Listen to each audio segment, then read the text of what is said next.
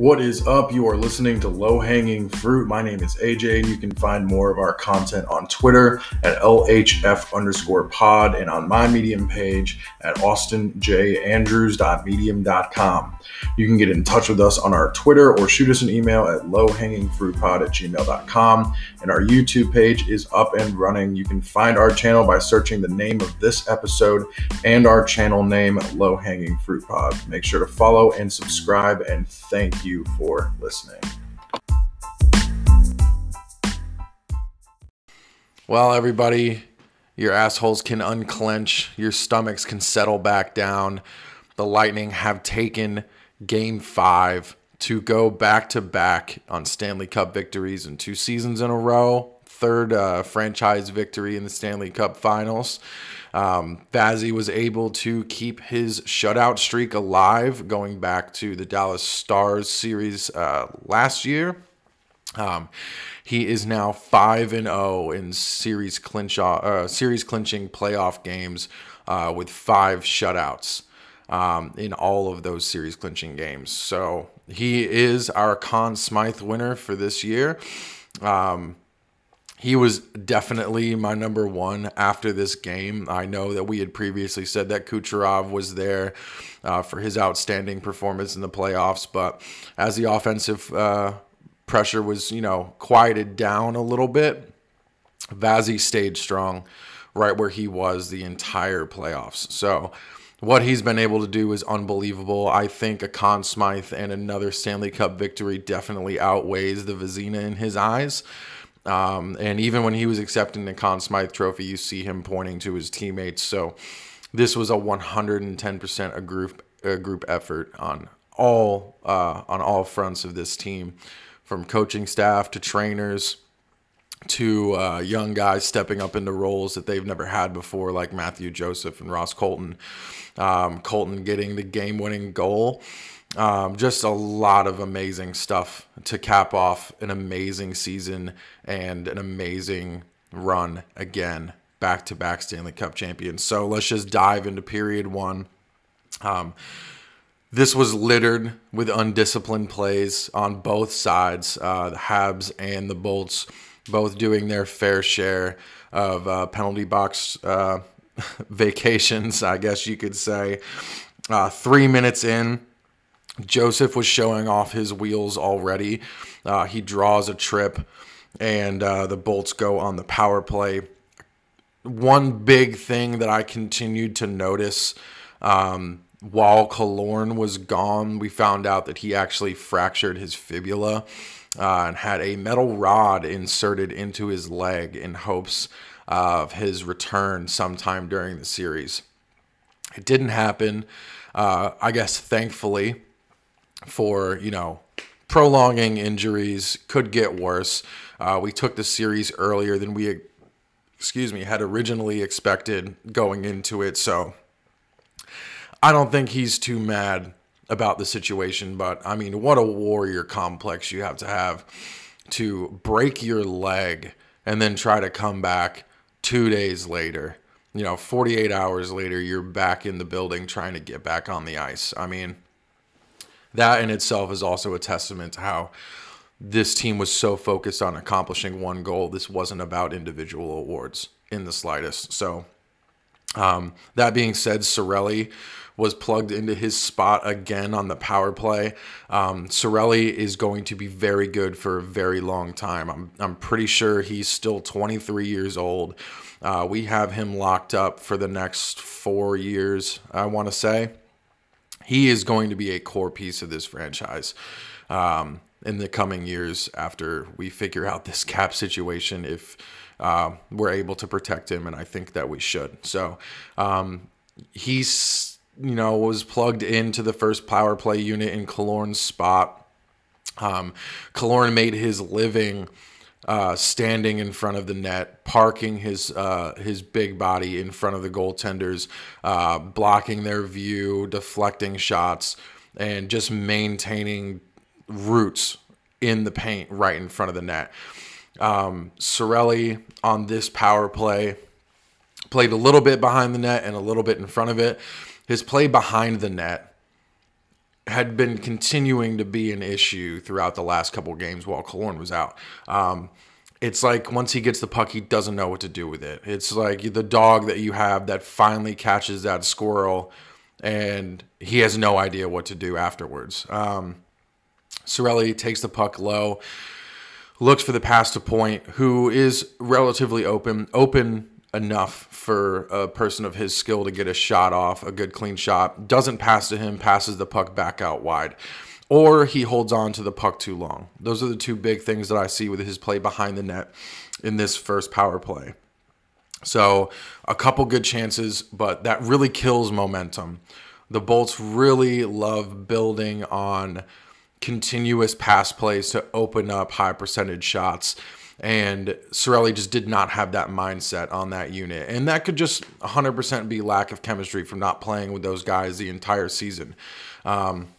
That unit was the best in the business because of what they were able to cultivate chemistry-wise. So, not to mention the skill set on the ice with those 5 people there. So, part of it's chemistry, part of it's just a learning curve. So, they get some good chances, but nothing really arises for it. Ruda gets called on a cross-check. Which, I mean, they finally called one. If you're going to call a cross-check, call it early so you can set a standard for the game. So I didn't mind the call, but it was a cross-check, and he went to the box. So the Bolts go on the penalty kill. Fantastic job by Gaudreau and Coleman. Their offensive pressure on the penalty kill alone killed off the first 40 seconds.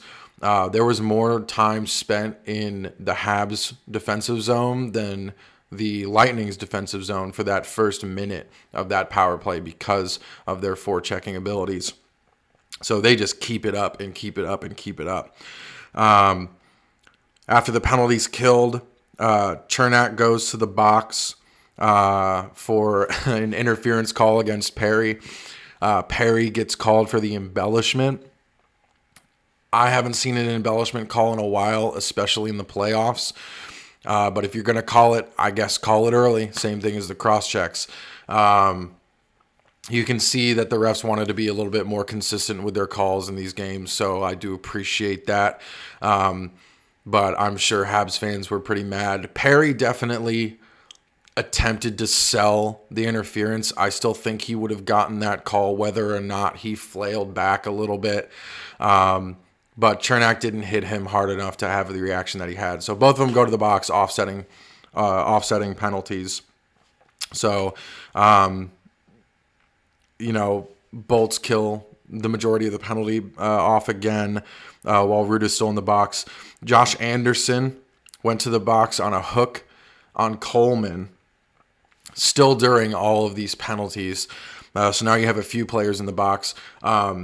Anderson got very lucky. Right before he got the hooking call on Coleman on the faceoff, they were kind of going at it a little bit, and Anderson tries an overhanded chop that, I mean, it really could have hurt Coleman if it connected properly. So both players are very lucky that his lumberjack chop did not connect anywhere on his body, but as soon as he missed the chop, he puts his stick blade into the hands of Coleman and gets called on the hook. So they go 4-on-4 for 37 seconds. Coleman, as he reaches over the blue line into the Habs offensive zone, passes the puck and gets caught puck watching a little bit and eats a heavy hit right on the boards. He hops right back up, continues down, goes right in front of the net. And as Suzuki gets rid of the puck, he levels Nick Suzuki, who did not have his head up at all. Both hits, the hit on Coleman and the hit on Suzuki, either of them could have been called for interference, but they didn't call the first one, so they didn't call the second one. So despite the penalties being ever present in the first 10 minutes of the game, there was consistency in those calls. So both teams kind of knew what to expect for the remainder of the game. As Suzuki is kind of working his way back to the Montreal bench. The line change ensues, and Suzuki's replacement comes on the ice. So now the Habs have 6 or 7 players on the ice. Suzuki plays the puck. And at this point, the Bolts had gone on to the power play because the 4-on-4 expired. So not only is it not an icing call, but Suzuki, whose replacement is already on the ice, he plays that puck, and the Lightning bench goes wild. The fans go wild. And you see the line judge kind of wave his hand. He waves off like, no, it wasn't too many men. So that could have put the Bolts 5-on-3 for at least a minute because there was still a minute left in the regular power play. Didn't like that one, but ultimately it wasn't the deciding factor in the game. So hindsight's 20/20. At the end of the day, it didn't matter. But I would have really liked to see what the Bolts could have done with a 5-on-3. To open up the game. If they score there, it really opens up the floodgates. But nonetheless, it didn't happen. They don't capitalize on the 5-on-4 with the minute left, so they're 0 for 2 on the power play already. On that last minute of that power play, Cirelli again, he comes back up from behind the net this time and parks himself right in front of Price. He kind of wanders laterally in front of Price. He never really gets his full body in front of him for an extended period of time. So there was a shot by Hedman from the point where if Cirelli had waited another second and a half, 2 seconds longer where he was standing in front of Price, that puck might have gone in. Just because Price's view would have been completely obstructed from the shot and the puck itself. You need the combination of those two things. You need Price to miss the shot, and you need to not let him be able to track the puck after it's off the stick. Those combined, the puck may go in the net. It's a 50-50 shot. Although it doesn't happen. Cirelli drifts a little bit. Price sees the shot and tracks the puck. Despite Price's sub 90% save percentage in the finals, he is an amazing goaltender. And he, 99 out of 100 times, is going to block that shot. If he tracks it all the way from the stick, all the way to his body, he's going to block that shot. So Cirelli, again, maybe not comfortable on the power play, especially for that unit in the way that they set up things. Just that lack of chemistry shining through again. So Price sees the puck, and they are able to kill off the penalty. 14 minutes in, 15 minutes in, the shots were 12-2 in the favor of the Lightning. So this game is eerily similar to Game 4 again, where the shots were an identical count, and Josh Anderson was able to put the puck in the net, even though they hadn't had many chances on net.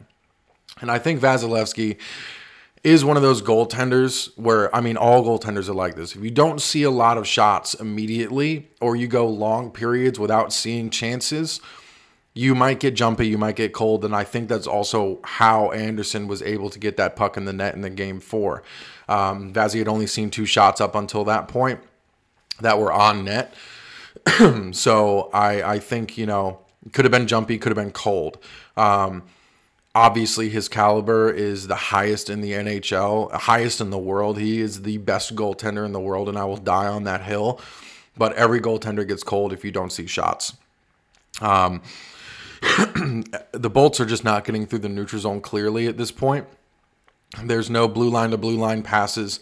There's a lot of dump-ins and chases, and that's kind of the game that they were going to need to play until they could set up to keep the score 0-0, because you don't want to have those chances of a D-man taking, the offensive rush and allowing Montreal to get behind them and create odd man rushes. So even though they weren't getting through the neutral zone, I still think they did a good job of negating any counterattacks that the Habs could push forward. In the up until minute 30 left in the period, there was a combined 40-plus hits total for both teams. The physicality was unreal coming out of the gates on both sides. all of the players on the Lightning were getting in the mix. Anderson and Weber and their normal guys, Gallagher, they were all there already. You knew that was the game that they were going to play. That was the game that they played the entire series. That was the game that they played the entire year. Out hit your opponents and good things will happen. You wear down your star players and you'll find your own chances down the road. So we knew that they were going to come out and play that game. And the Lightning were right there to match them. So period 1 ends 0-0. Shots were 13-4 to end the period. Period 2 starts exactly the same as period 1 penalty-wise. Very undisciplined play. This one was more unlucky than anything else. Savard had looked shaky on the puck going back to game 4 towards the end of the game, and then the beginning of game 5, Savard just does not look comfortable with the puck on his stick. He looks antsy. And this goes to show a minute 39 in, Savard chips the puck out of the defensive zone and up over the glass for a delay of game penalty. But the Bolts penalty kill was unbelievable in game 5. Coleman and Gaudreau do it again. They get immediately 3 great clearances. They don't even allow Montreal to get set in the offensive zone or even enter the offensive zone on a couple of these. They killed a full minute off the power play before the Habs even thought about getting a shot on goal. On this chance, on this penalty kill, they allowed 0 shots on goal for the full 2 minutes. So, I mean, that just deflates your special teams. Neither power play is getting it done, so these teams know that you're going to have to go to war 5-on-5. You're not going to be able to rely on your power play like the Lightning have done the entire playoff run. They up until this series, or at least game 2, they knew that if they get a man advantage, they're going to, more than likely take it to the house. So that's just it's not reliable at this point. So they know they're going to have to get it done 5-on-5. As soon as the penalty kill is over, Kucherov comes down and slings a puck off the post, which goes back to game 4. The Lightning are just not having luck. You need so much luck to win a Stanley Cup on top of having an absolute juggernaut of a team. Lightning have the juggernaut of a team, but the pucks were not falling in their favor. Another puck off the post and out. I have another note here. Savard's still looking shaky with the puck on his stick, just giving pucks away or not making immediate decisions. There were some open players, blue line to blue line, where he just wouldn't make the pass, and they would have to come back and regroup. The Bolts were having a very heavy offensive pressure for about 2 or 3 minutes towards the middle of the period, where it looked like they were on a power play, the way that they were able to set up in the offensive zone. But again, Savard doesn't play a puck cleanly at the blue line and turns the puck over and does get it back, but it completely kills the momentum that they had in the zone there. So they are building confidence up until this point with the chances that they were having. But, obviously Savard redeems himself later in the game, later in this period. But I didn't like what I was seeing from him with the puck on his stick. Defensively, he was great. Still absolutely not a liability defensively, but puck movement and offensively, he was looking very, very shaky. Sergachev goes to the box shortly after this. I think it was Suzuki that he tripped. Suzuki came flying down the boards on the right side. And Sergachev, he's very fast. He keeps up with him. But the way he was playing him, initially it looked like, he might have just out-muscled him to the ground. But in slow motion, it was a few inches and a few more pounds of muscle away from being a slew foot. So I'm not going to call it a dangerous play because it was in slow motion where you see this. In full speed, he's just playing the body. So he does get called for the trip. Doesn't get called for the slew foot, which is great. But it was very close to being not great play. Penalty kill again gets the job done. The first minute, they have a ton of offensive chances on this PK. Chernak is just, I don't know where this came from, the offensive prowess that he's been able to cultivate over the last, like 2 or 3 months. We've seen flashes of it here and there because we know he has an absolute hammer of a slap shot. He is so strong, but he's silky. He's a silky mitted guy now. And I think, being paired up with McDonough has done a lot for him. He's able to take those offensive chances, but even on the PK here, he's just getting into a rhythm that I haven't seen him get into before. And he absolutely fires off an amazing shot. But of course, Price is locked in at this point, and he does what he has to do to keep the puck in play. So lots of shots by the Canadians on that power play, but nothing lethal. Nice. Caulfield does go back to his weird bad angle shots and hits one off the post. But right as the power play is ending, Point kind of stretches out towards the top of the blue line in between the dots and is able to push a puck back into the neutral zone, which allows a shift change for a very, very tired unit out there. Following that, it was all Habs for about 2 minutes towards the end of the period. The Bolts did a fantastic job of, not allowing them to get high percentage shots, but the shots were coming, and Vazzy was standing on his head doing a great job again. Now, you would assume that the momentum would still carry over, even after a shift change or two, a couple minutes after that offensive onslaught, but it's the Stanley Cup Finals. Momentum is going to shift at every single second, every single inch that you grind, momentum will change.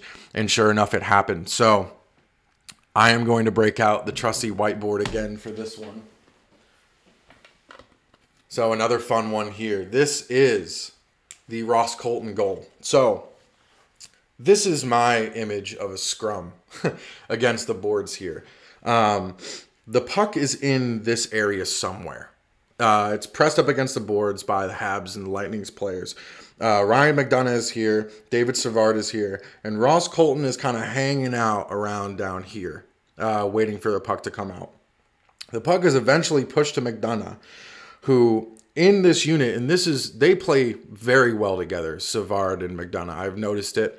A couple times here defensively they play together, but they do have good chemistry. So as soon as McDonough gathers the puck here right on the blue line, Savard makes a bolt down to the top of the circle here. McDonough carries the puck laterally facing the net to right about the center here. Meanwhile, Colton just sneaks his way right above the paint, right in front of the net where Price is standing. Price's full attention is Savard right here. Savard puts an absolutely, you cannot put a more perfect pass right into the paint area on Colton's stick, where Colton is able to just tap the puck into the net. Savard negates any of the criticism that I had for him in the first 20, 30 minutes of the game. Outstanding pass and great awareness by Colton to know where he needs to be on an offensive setup like that. Unbelievable. Savard just puts the puck right on the tape for Colton, and he's able to just, have a strong hand on his stick to allow that puck to redirect into the back of the goal. And Price's full attention being pulled to Savard there, waiting for a shot. You have to respect the shot of Savard from that close. He doesn't shoot a lot, but when he does, it is a heavy slap shot like all of our defensemen have. So just an amazing job all sparked from McDonough. McDonough was definitely number 3 on my list for the Conn Smythe. Just as an unnoticeable, I mean, he's noticeable on the ice, but on the stat sheet, he's not the presence that Point was in the first 3 series. He's not the all-time point leader in the playoffs for this playoff run like Kucherov was. He's not the best goaltender in the world like Vasilevsky was.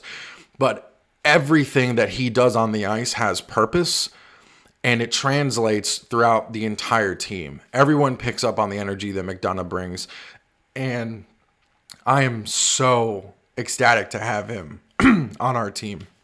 And he's going to be here for a while. He's locked up for, I think, 4 more seasons, and he is still playing at an absolutely elite level. So this goal was 110% sparked by him, but it needed all 3 players to make it finish. So Savard, amazing job on the pass, and Colton, such a young guy to have that awareness to get down low right where he needed to be and to have a strong stick to tap that in. So the Bolts go up 1-0, and this ends up being the deciding factor in the game. So immediately after this, McDonough again, more praise for him. There was an odd man rush, a 2-on-1 chance for the Habs streaking into the offensive zone. And McDonough's stick gets in the way of the pass to break it up and to completely eliminate the scoring chance. He didn't allow a shot, didn't allow a pass. He is a brick wall in that defensive zone. So he goes from having an amazing offensive prowess on the assist for the Colton goal to turning around and making a Norris caliber defensive play in the zone less than 2 minutes later. I did notice that after the goal, the refs did swallow their whistles a little bit. It was an exciting rest of the period for both teams. I'm not even going to say it was just all Lightning. I mean, the Habs were rolling after that goal, but the Lightning just came out on top. It didn't matter. Both teams were playing at their best, and the Lightning at their best. This will go down historically as one of the best teams to ever take the ice in the history of the NHL, and it shows by going back-to-back in Stanley Cups. Palat, up until this point, in the final minute 30 of the second period, had not registered a shot on goal, but he had 5 shots blocked by Habs players. So I thought he was going to be due for one, but that is the offensive pressure that we need. There was a lot of passing when there should have been a lot of shooting. And I know they were still up in shots by a lot. But at some point, like I talked about it with Cirelli, you're going to have to take a chance. And Palat was the forerunner there. He was taking every chance he had to get a puck on net. So big shouts out to him. Right towards the end of the period, about 37 seconds left, Vasilevsky makes another huge save to keep it 1-0. He is otherworldly when he is locked in. Best goaltender in the world. On the counterattack, Braden Point then draws a penalty. I want to say it was a trip. So with 37 seconds left, the Bolts go on the power play. They don't end up capitalizing on it in the last 37 seconds, but they come into period 3 with just under a minute and a half on the power play. So I was talking with some friends in the intermission period, and I said, this is common knowledge. If the Bolts capitalize on this power play immediately in period 3, the door is pretty much shut. We talked about the inexperience of the Canadiens roster.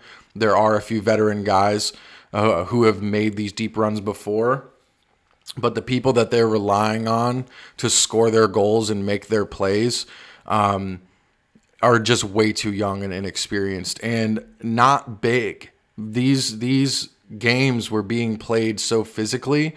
Caulfield and Suzuki are not large humans. They're very, very fast, and they're very, very good with the puck. But if you're playing a very physical game, they're not going to be there to help you out.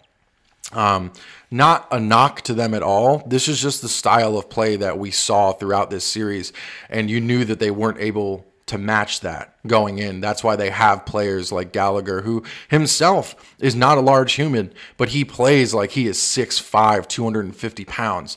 He has an absolute physical presence on the ice, but people like Shea Weber and Josh Anderson, Joel Edmondson, those are your players that you look towards on the Habs to bring the physical presence. But it just wasn't there for them. But the Bolts do not capitalize on this power play. Their drought continues. But like I said, they kind of knew up until this point that 5-on-5 was going to be the most important situation for the remainder of the game. Even after the power play, they were still having a great sequence of passing and chances. A lot of pucks on net. Price was doing a very good job of keeping it out. So Anderson does get not a breakaway, but a chance on a one-on-one. Chernak was the defender on this play. Vazzy makes an amazing save on the Anderson shot, and Chernak just kind of outmuscles him, and Anderson goes down very hard into the goalpost. The way that he slung around, he slid falling down, and the post found its way up underneath just below his armpit. I'm sure that did not feel good. Anderson did go to the locker room, but he was not there very long. As you know, Anderson's a tough guy. He's big, and they need him on the ice for that physical presence that I was just talking about. But Vazzy, again, keeping the game 1-0. At this point, when he made that save, I knew the Habs weren't going to score. They had so many good chances, and Vazzy was just so stoic in net. It was Carey Price-esque, where Vazzy's usually, eyes bugging, looking like he has smelling salts taped to the inside of his mask, but he was so calm and so locked in and so ready to make these saves that once he made that Anderson save, the game was over at that point, unless something fluky happened, like we had seen in the series with the pinball pucks finding their way into the back of the net where Vazzy couldn't make a play on them. So that would be the only way that the Habs were going to score at that point. McDonough continued defensively and offensively to dominate. Stamkos got in the mix with a huge hit on Romanov, which I'd love to see from the captain. We talked in previous episodes about how he's definitely changed his game. He is still Mr. Reliable on the power play. His shot is unmatched. Top 3 power play shots in the league. He's 1A and 1B with Ovechkin on the circle on the left side. But he's changed his game. I mean, even if you look at old pictures of Stamkos when he was drafted, and then you see the pictures of him last night celebrating with the cup, he's got the rugged face, the broken nose, he's missing teeth, the big scraggly beard. He's fully gone into grinder playmaker mode, and I love it. It is the presence that you need from a captain when, in 2015, we had no physical presence whatsoever. 2019 with the sweep, we didn't have guys to get out there and really grind away. Gord has been that guy for us. We had Seti Paquette, who's no longer with us. Unfortunately, I wish he was with us for this puck run, but, he got his ring last year. But we just didn't have those guys, especially in 2015. So to see the captain really reevaluate his position after his injuries and realize that his ability is no longer that extremely fast goal scorer, he's still capable of doing that. And I hate saying this because it sounds so negative, but it's not. He just has adjusted. He's getting up there in age. He's not an old man, but he's not 23 anymore. So to see him get involved, taking the body, leading by example, it's exactly what we needed from him in this game. And right after those hits, our third line comes out and just drives the point home and continues to buzz. With 10 minutes left, Suzuki got a shot on net. No, I'm sorry. I think it was, I don't remember the exact situation, but either way, the play comes to an end and Suzuki kind of drifts towards Gord. and Gord just gives him a shoulder. And Suzuki, I mean, he got hit hard. And Gord is a shorter guy. He's not as big as Hedman or Shea Weber, but he will hit you. He is a bulldozer. So he puts his shoulder into Suzuki. Gord doesn't flinch. Suzuki goes down kind of hard. The play was after the whistle, but this is the first big scrum that we saw the entire game because, the refs set the tone at the beginning, calling penalties as they saw them. So this was a really dangerous spot for both teams. The Bolts do not want to give up a penalty here and have to go on a man advantage with 10 minutes left in the game and kind of gift an opportunity to the Habs to, statistic wise, one of them is going to end up having to score on the power play, whether it's the Bolts or the Habs. So Gord does a great job with his composure. He doesn't continue the fight. The Habs do lose their minds a little bit, but the refs did an amazing job. I will give them credit in this game. They let the Gord hit go, so they let the Habs stuff go. They usually will take 2 people out of the pile, 1 from each team, just to settle things down, but they just let them go. There's 10 minutes left in the Stanley Cup Finals, and you just kind of have to let that play go unless somebody does something egregious. So I do like what the refs did here. I don't think you can call the Gord hit if you're not going to call the ensuing punches and cross checks and slashes that happened directly after this from the Habs. Less than 10 minutes, Vasilevsky goes again to another level past a point that I didn't think was possible. Huge save on Anderson, and immediately after that, another huge glove save. Just absolutely swallowing any puck that comes even close to him. And then this is where you see the third line put in the work that they've done the entire series and the entire playoff run. Barclay Goodrow, man, what a warrior. We saw it from Killorn get a broken leg on a blocked shot. Tyler Johnson last game takes one off the top of the knee. Goodrow here. Weber comes flying out of the neutral zone. I don't know if it was off of a line change or if he was just catching up with the counterattack or if he was playing it safe so they didn't get beat on a puck out. But either way, he comes flying past the blue line for a puck that was passed back towards him and rips a slap shot. And we've seen Shea Weber in the all-star skill challenges before. He has a slap shot that's upwards of 100 miles per hour if it connects properly. And this pass, it's essentially like a pitch in a baseball. The pitcher throws 95 miles an hour, and the batter hits the ball. It's coming off of the bat in between 100 and 115 miles an hour, depending on the player. A similar instance here where the flex on the stick was visible in regular speed.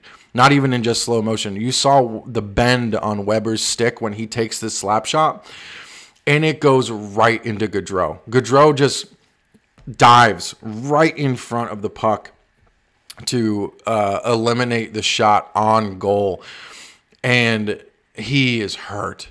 He is hurt. I would not be able to stand. It doesn't matter where the puck would hit me on my body. If I caught a Shea Weber slap shot from less than 10 feet away, send me to the grave. That's it. I'm writing my will and testament on my way back to the locker room because I would die. And Goodrow takes this. Gord gives him a friendly little push on the butt to get him back to the bench with some assistance. And less than a minute later on the line change, he comes back on the ice to help kill off any offensive rush on the Canadiens. And as a teammate, can you imagine seeing that happen to someone and him come back out and the level of play that you would bring to the table afterwards? He put his body on the line for this cup. He's done it the entire playoff run. He's done it offensively. He's done it defensively. He's done it on the penalty kill. He's a force on the ice. And it's just one of those amazing pickups that we got from Brisebois as our GM, alongside with Coleman coming in both in the same season. They are core pieces of why we were able to pull off a back-to-back run.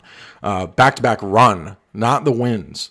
Just the back-to-back run alone, you need players like this on the ice. And to step in front of a cannon of a shot like Shea Weber with no regard for yourself, that is a teammate, and that is a warrior, and that is the mindset that we were lacking in 2015. So he gets back out on the ice. At this point, there's 5 minutes left. The Bolts are playing quick shifts, no more than 30 seconds. Get fresh legs on the ice. Don't allow the Habs to have an opportunity where you have tired people in the defensive zone to pick off a tired player and put the puck in the net. Clock hits 2 minutes. Price scurries off the ice. I'm standing in my living room at this point, screaming at the TV. The penalty kill mindset comes into play here with the 6-on-5. We have all of our penalty killers out on the ice, and they're able to block a shot down in front of Vazzy and clear it out with about 10 seconds left. And at this point, I'm losing my mind because it's locked up. When you clear a puck with 10 seconds left all the way back down the ice and there's no icing called, the game is over. The Habs take a slap shot. It hits Gord in the center of the ice. 3 seconds left. Gord slaps it back down and immediately throws his stick and gloves into the air. And you have your Stanley Cup champions. Back-to-back years. The Bolts do it again. And, everyone crowds Vazzy. They're all losing their minds. All of our reserve players come out on the ice. Killorn comes out fully dressed in his pads. Doesn't look like he's limping at all. The man just had a rod inserted into his leg less than a week ago. Unbelievable scene. And to do it in front of the home fans, I know we didn't plan it. I know we didn't want them to plan it, but I would have not had it any other way. I wanted that win in front of the Tampa fans, and it was a marvelous scene. And then, the celebrations ensue. Vasilevsky does get named the Conn Smythe Trophy winner, as he should. Not a knock to the offensive side of things, but Kucherov and Point were all but eliminated in the last couple games. Compared to what their production was prior to Game 5. The Conn Smythe had to go to Vazzy. And he does his little lap around the ice, and he continuously points to the trophy and points to his teammates. And again, just harping on the same thing. This was a group effort. There is no individualistic ego here. This took everyone. And the captain raises the cup, passes it around, and I got chills just to see this happen again. And there is some controversy because of Kucherov's comments after the game about the Montreal fans in Game 4. But the people complaining about what he said, he said, it's bullshit that the Habs fans celebrated Game 4 like they won the Stanley Cup. Are you kidding me? Are you kidding me? Is what he said. And that's a man who within 15 minutes of getting in that locker room is already so hammered that he just comes out full guns blazing. He kills a Bud Light, slides it off the table, opens up another one, and continues the press conference. And the people that are complaining about what he said are the same people that bitch about the generic answers that they get from hockey players in between periods. Oh, we got to play our game. We got to get pucks in deep, got to get pucks on net. We just got to stick to our game plan. It's the same shit over and over and over again. So the people that are complaining about what Kucherov said, your team didn't win. Go cry. Sorry about it. And then obviously all the cap stuff. The Habs were under the cap in the playoffs by, I think I saw $11 million. Well, if you didn't fill your team out with the salary cap, you should probably be bitching about your GM. You shouldn't be coming at the Bolts for winning Stanley Cup with the cap circumvention that they were able to pull off. It was within the rules. And don't think for a second that if your team won the Stanley Cup, that you wouldn't be defending them the same exact way that Bolts fans are. And a lot of North America in general is defending the Tampa Bay Lightning. So, man, I cannot wait to get the DVD that eventually comes out. I can't wait to watch the 60 for 60 or 30 for 30, 30 for 30. Yeah, the ESPN stuff that comes out about this team and what they were able to do over the last 2 seasons. Like I said, we will be doing a salary cap episode sometime in the next few days to kind of talk about the situation going forward, not just next season, but the seasons after that as well. We will be losing a fair amount of players to our salary cap position as well as the expansion draft. We can only protect so many people. And I don't have the specific credentials in front of me at the moment, but like I said, we'll save that for another episode. But this team was able to do it. Back-to-back champions. The city of Tampa Bay now has, let me see, I have it on my phone. The Lightning now, since 2015, have 70 playoff wins. The next team below them is the Penguins at 42. So that's just an insane amount of games won in the Stanley Cup Finals. It was confirmed that Kucherov was playing with a fractured rib after that cross-check from Mayfield that kept him out of the, I think it was Game 6. So Kucherov was playing injured. This is the Bolts record after a loss in the last 2 postseasons. They are 14-0, 51 goals scored, 19 goals allowed. They're 26% on the power play for 13 for 50 and 87% on the penalty kill, killing off 40 out of 46 penalties. The city of Tampa has won 2 Stanley Cups, a Super Bowl, and an American League championship in the last 2 seasons. So, unbelievable what the city's been able to do. And the rhetoric of Champa Bay definitely hits home with this now. I don't know if or when we will ever see another team like this take the ice, whether it's for the Lightning or for another franchise in general. There's a lot of young teams that are coming up. The Canadians are one of them. If they make some good moves, they are going to be perennial contenders. But they're going to have to make some changes and get that experience. And I think this cup run did do them justice. I think they're going to learn a lot of important things, not only from what they were able to do, but from what the Lightning did to them. It kind of goes back for us in 2019 when the Blue Jackets swept us out of the first round after we won the President's Trophy. What we learned from that series was the catalyst for going back-to-back the next 2 years and winning 2 championships in a row. So I think the Canadians come back and do a great job if they make the correct moves. If they don't, then, hey, you got to reevaluate your GM situation. But there are a lot of young teams coming up in this league now that are set up to do exactly what the Lightning were able to do. But I really don't ever think that maybe in my lifetime we might be able to see another team that was built and will be able to prosper like the Lightning have the last 2 seasons. But enjoy this while you can, because we don't know what's going to happen next season. I am so proud and especially thankful of what I was able to witness over the last 2 years with this franchise. I've been absolutely spoiled as a Tampa Bay fan.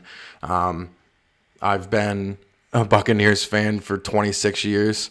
It's been a rough ride for most of it. I've been a Rays fan and a Lightning fan for an equal amount of time.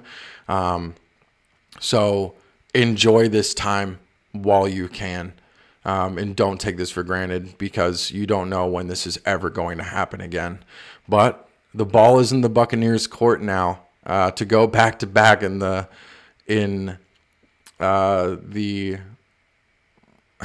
NFL playoffs, the Super Bowl. My God, I've been so focused on hockey, I don't even remember what the NFL championship's called. They re-signed every single starter from last season, which I don't think has ever been done before.